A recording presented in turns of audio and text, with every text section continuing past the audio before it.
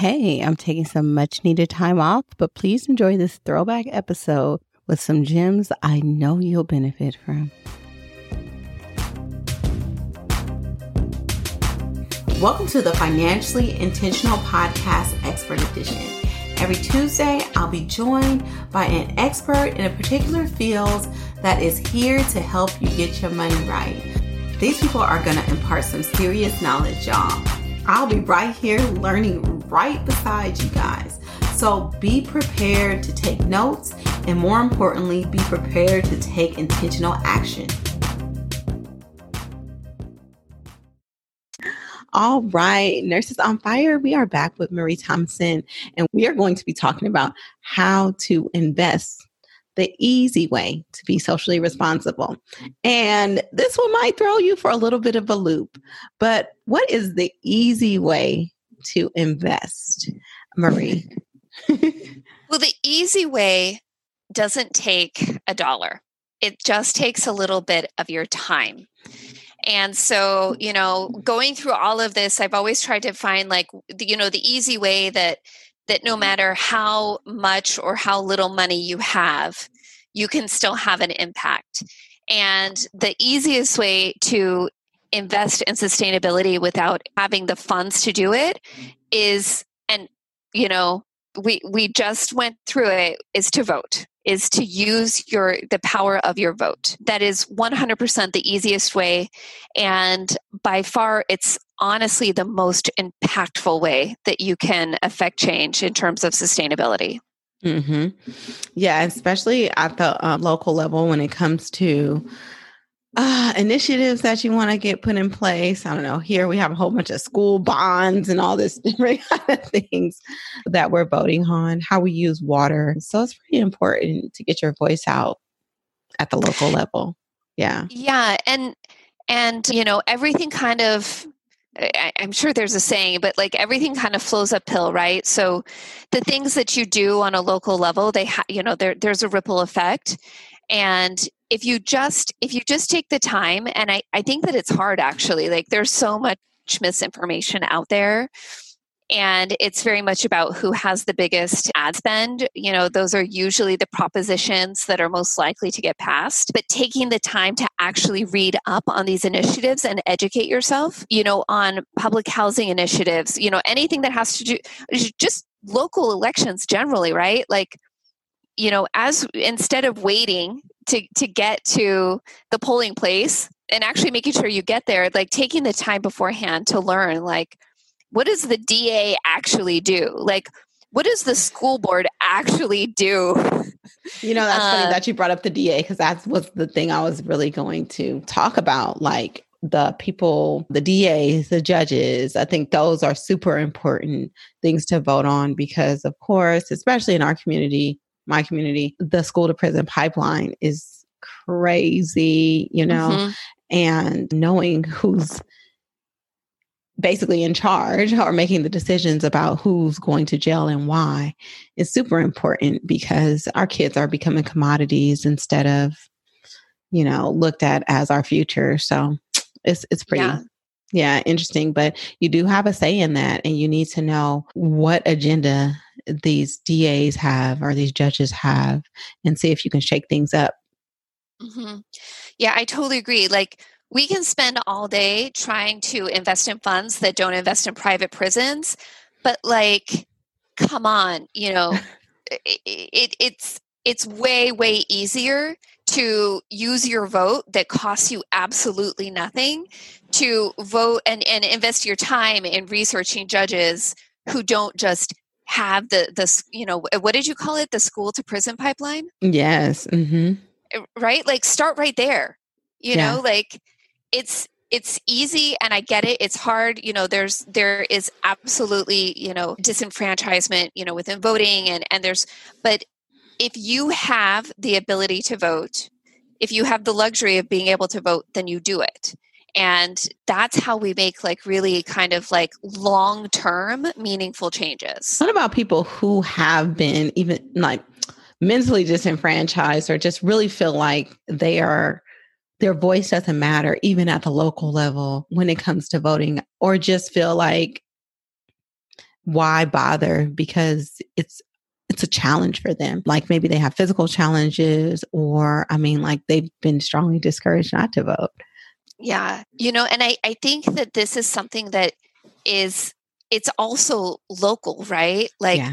depending on where you are, there's going to be services that will just go out of their way to support you to make sure that you can vote. And other places it's going to be like the deck is stacked against you. And so it's really hard. I don't think I don't think that you can really generalize the advice. What you can do is certainly, if you live in a county or a state where voting is really simple, basically Oregon, everybody gets a mail-in ballot, right? California, there's a lot of states and counties where voting is pretty straightforward and there's going to be resources. And then there's going to be counties and states where it's a lot harder, where you have to make sure your signature matches and you have to make sure that you dot the X not dot the I and cross the T like just right.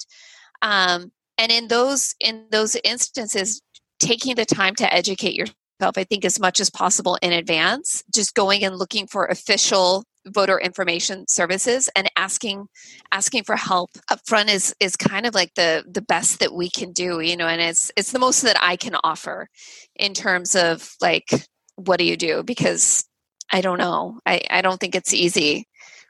So no, I mean, people not having the full capabilities to vote is something that's real. It hasn't ever been part of my reality, but I know for a lot of people it has been. And so for those people, this might not be the easy button. I just wanted to acknowledge that.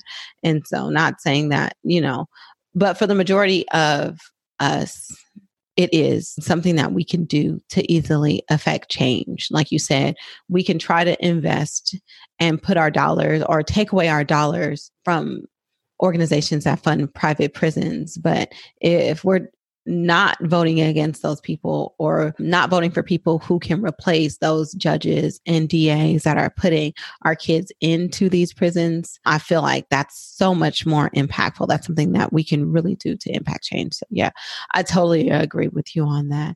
Like I said earlier, I hope that it trickles up. This presidential election was just such a mess. I mean, the last one was messy too. I'm not going to say that this one is probably any different, but it just seems so like, ugh, like I can see how it could be discouraging and people not really feeling that they have the power to make change. And so know that you do. And it just takes a little bit of time to educate yourself, but it's not a dollar investment. So, yeah. Yeah. And the impact is honestly huge because, everything from your local elections that affects things like public transit and water, like, as you said, who and how our communities are policed, affordable housing, like, do you get a bus line down residential streets or not? Like, these are all things that people vote on. And so if you don't take the time to actually read about it and vote on it, and you go sign up for like a feel good ESG portfolio, like, sorry to say, you've got your priorities wrong. And you can like have a cotton tote and like buy all organic, and you've got your priorities wrong.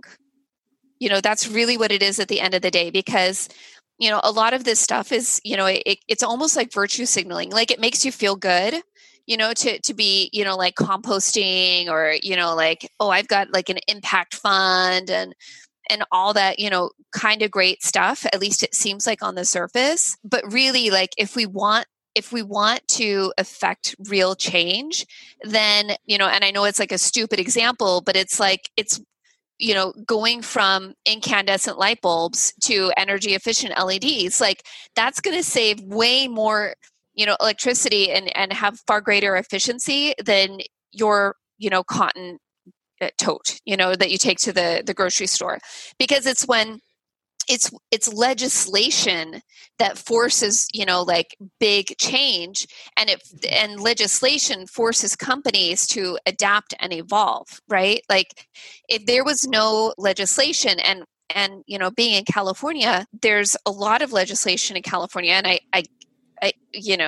am not saying that all legislation is good, but just the simple fact that auto manufacturers, even after the Trump administration rolled back all these emission standards, auto manufacturers ended up just keeping the stricter standards because California is such a big market. They're not going to retool their entire, lines to California and then the rest of the country. And so that legislation in action and having greater efficiency, like fuel efficiency, never a bad thing.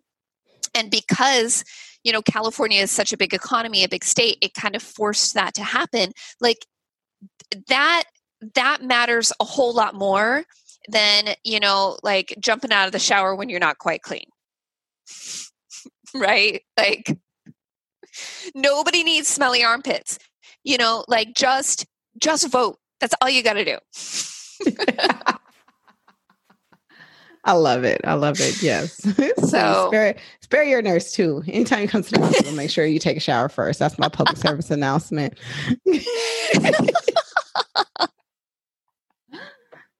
Yeah. Waste a little water. Right.